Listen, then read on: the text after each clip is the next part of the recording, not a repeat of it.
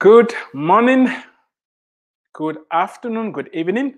Whatever time of the day you're watching this broadcast, this is Dr. Eric Tango Monkem with IEM Approach, where we inspire, equip, and motivate people to discover God's great potential in them, develop that potential, and deploy the potential that is already in them. There is great potential in you. And I don't want you to allow anything on the outside, anything externally to prevent you from becoming all you were created to be. Thank you for joining us today. I'm excited you are here. I'm a bearer of good news. And the good news is we are not at the mercy of racism. We've talked about racism now for a couple of days. And out of it has come some major points. First one being that all men are created equal. The other one is racism is a smokescreen. It's a boogeyman. There's one human race. If there's one human race, then the term racism itself is a social construct. And the only way you defeat something that has been constructed is by deconstructing it. We have found out that what we call racism is deeper than the color of anybody's skin. It's a fact that the color of somebody's skin does not define who they are. The color of somebody's skin does not define who they are. What defines us is what comes out of us. It's our character. We have also stated that the heart of man is desperately wicked. Who can know it?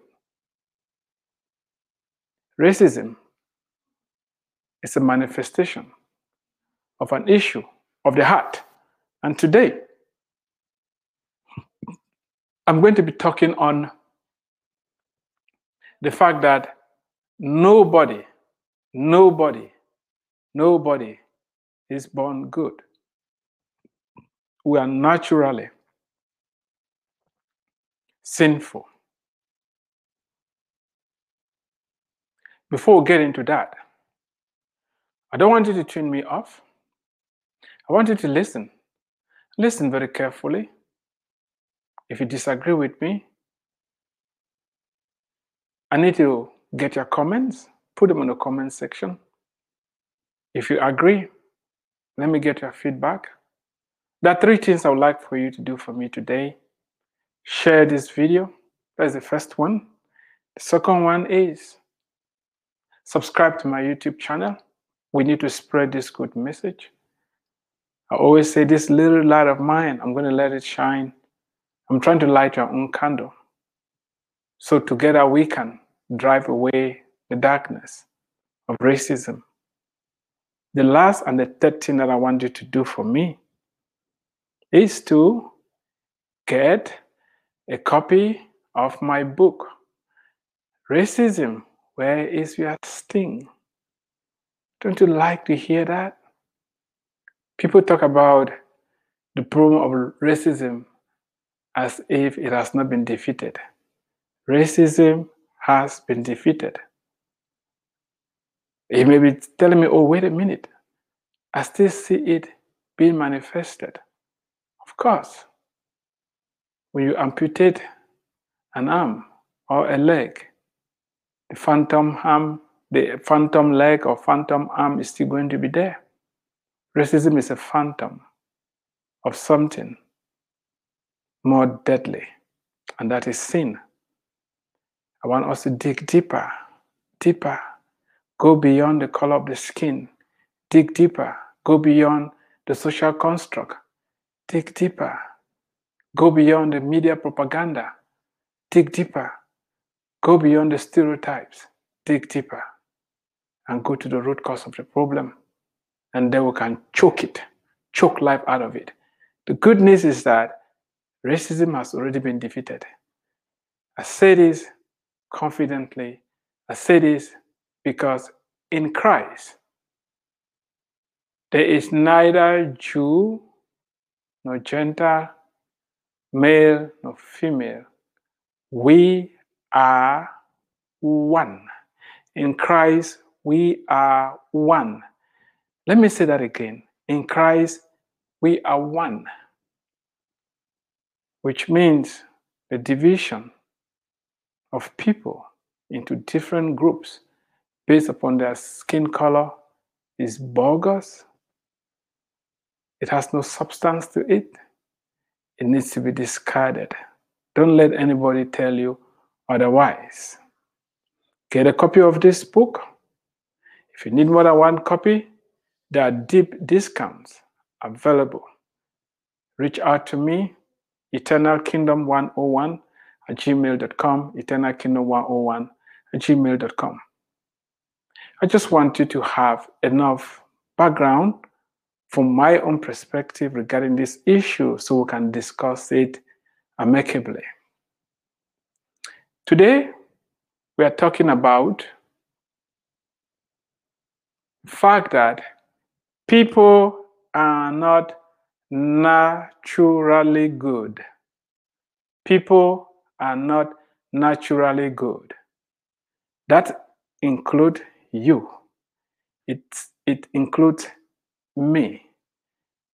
I'm not just talking about somebody else. I'm talking about us. Every human being that is born on this planet is not born good.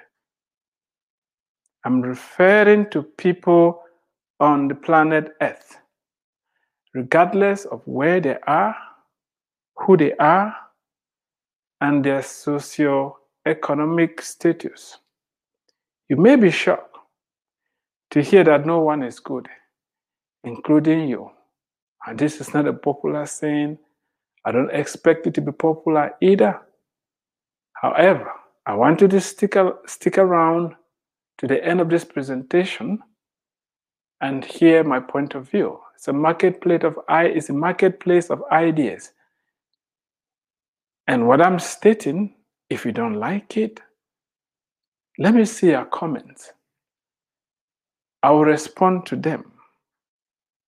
You know, we may pretend that we are good because the wickedness in our heart has not been made manifest. But under the right circumstances, our true nature, the sinful nature, is going to come out. And most of the time, it is not something that we are proud of. Yeah, people may call us good. People may think we are good. However, given the right circumstances, we're going to manifest the issues of the heart that are not so good. You know personally those things that you do. You know the guilt you carry. You've tried to explain and rationalize it away, but when you are in your private corner, when you put your head on your pillow in the night, when nobody is looking, when nobody is hearing you, you understand the guilt, the shame that you are carrying. I want to talk about that. You may be protesting that you are good and you know good people. I'm not going to argue with you because if you are using external judgments to say people are good, then you are right. If all what you are basing us on is external observations, you are right. But nobody can decipher what is in another person's heart. This is where you will be seriously mistaken to think that you are good and other people are. It's even possible to do good deeds, but those Good deeds do not automatically qualify you to be a good person. If you are still insisting that you are good and you know some very good people, I want you to take a close look at this exchange between Jesus Christ and a young rich ruler. This is somebody that thought he has checked all the boxes and he was really good. Most of us will pale in comparison to what this rich young ruler presented to Jesus. As Jesus started on his way, a man ran up to him and fell to his knees before him. "Good teacher," he asked, "what must I do to inherit eternal life?" "Why do you call me good?" Jesus answered. "No one is good except God alone." No one is good except God alone. You know the commandments. You shall not murder. You shall not commit adultery. You shall not steal. You shall not give false testimony. You shall not defraud. Honor your father and mother. "Teacher," he declared, "all this I've kept since I was a boy." Jesus looked at him and loved him. "One thing you lack," he said. "Go sell everything you have and give to the poor, and you have treasure in heaven. Then come, follow me." At this, the man's face fell. He went away sad because he had great wealth. Jesus looked around and said to his disciples, "How hard it is for the rich to enter the kingdom of God." A lot can be said about this passage, but today I'm just focusing on the aspect of being good. Here is somebody who had kept all the laws and would have passed for a good man. Yet, when he met Jesus, it turned out that he still had some serious issues that he needed to deal with. Jesus stated categorically that only God is good. Unless you are God, you cannot claim to be good. This rich young ruler came to Jesus and said, "Good master." Jesus said, only God is good. And that's why I'm saying that none of us is born good. Only God is good. For us to be good, we need God in us to manifest his goodness. We're talking about the issues of the heart. We're talking about the manifestation of evil, which some use the smoke screen of racism to try to explain it with. This young ruler kept all the commandments. Have you kept all the commandments? You may say you have, but Jesus said that was not good enough. God's standard of being good is extremely high. But the purpose is not to condemn us, but to point us to his goodness that is available to all of us through his Son, Jesus Christ. To show you how high and impossible God's standard is, I want you to consider the following Jesus said regarding murder and adultery. I know most of us will say, "Oh, I haven't killed anybody. I have not committed adultery. I'm faithful to my wife. I'm cool. I'm good. I haven't done anything to anybody."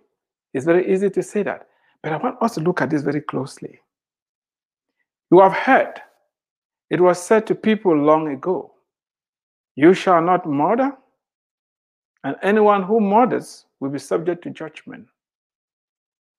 But I tell you that anyone angry with a brother or sister will be subject to judgment.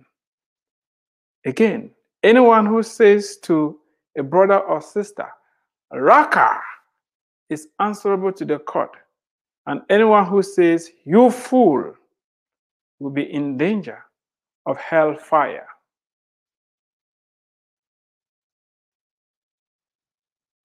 How many people have you called foolish and stupid because they don't agree with your political views or whatever views that you have? Issues of the heart. Issues of the heart. Are you angry? Do you manifest anger? You may suit it, you may cover it, but you know you are bitter and resentful in your heart. Do you remember that before Cain murdered his brother Abel, he was angry? Remember that we talked about that. The first two brothers, one killed the other one, not because of their skin color. No. Greed, jealousy, anger, envy. It's very easy to say, oh, the whites and the blacks. That is not the issue. People are greedy. They want to take advantage of other people. They can hide behind skin color. The issue is deeper than that. None is born good.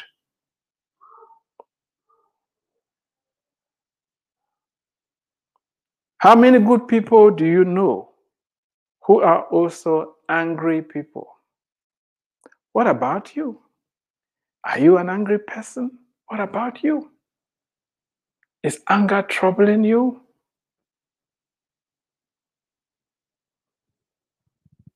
Let's hear what Jesus said about adultery. You may say, oh, I don't, that one doesn't bother me. You have heard it was said, you shall not commit adultery. But I tell you that anyone who looks at a woman lustfully has already committed adultery with her in his heart.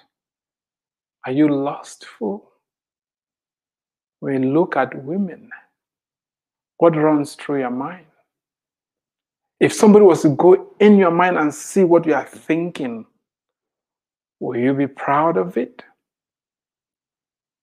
Yet, you say, oh, I'm a good person. I don't do nothing to nobody.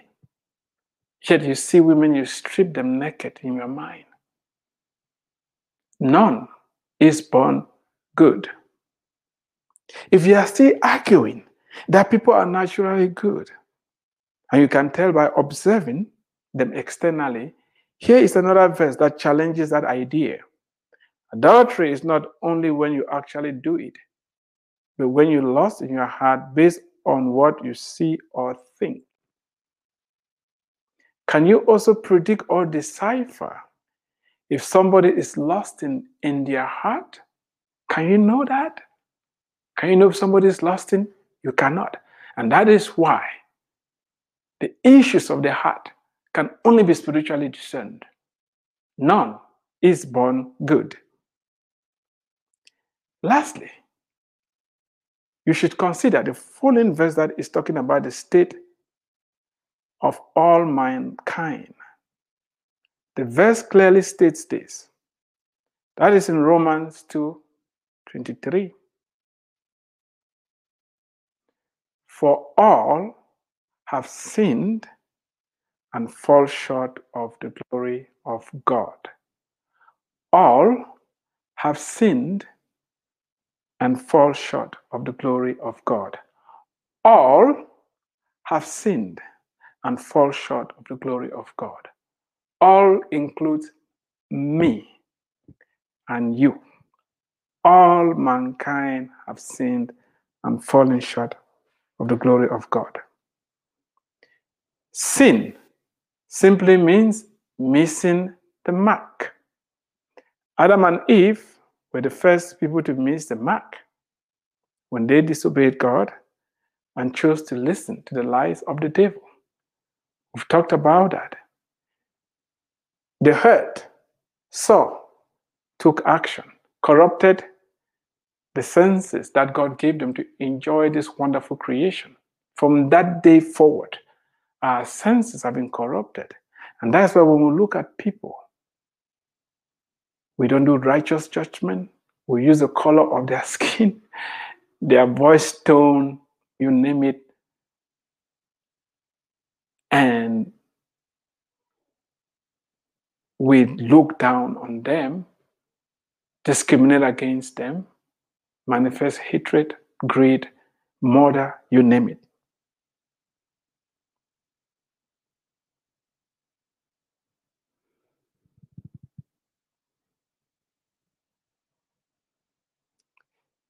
Through Adam and Eve, all of us became sinners because we are directly descended from them. As it is written in the following verse, anybody born on this earth had been contaminated by the sin of Adam and Eve. For as one man's disobedience, many were made sinners, so also by one man's obedience, many will be made righteous. Yes, that is good news. Adam sinned, Jesus lived a sinless life, and through him, we can get God's goodness and God's righteousness. The good news is that through the obedience of Jesus Christ, he has paved the way for everybody who wills to receive God's righteousness. This implies that we can actually become good after the life of God gets into us. It's only after we have been reconciled and reconnected to God that we can start producing good works that meet God's standard of what is truly good. Only God is good. If you say you are God, you are good. Are you God? To produce God's goodness, you need God. You need to be reconciled to God. And the good news is that Jesus paid the price already. He lived a life of obedience on our behalf, and we can be imputed with his righteousness. Well, I know there's a segment of society, some people have completely rejected the notion of sin and God's righteousness. God's righteous standards. People say, oh, we don't care about that. It doesn't apply to us. And their thinking is that humans, through their own effort alone, can become good. Well, you need to turn on the news, go to prison, and see for yourself first-hand evidence of the havoc that sin is causing in our society. You can refuse that there's no sin. You can try to explain it away, but you just need to go to prison. Turn on the news today and watch the havoc that sin is causing.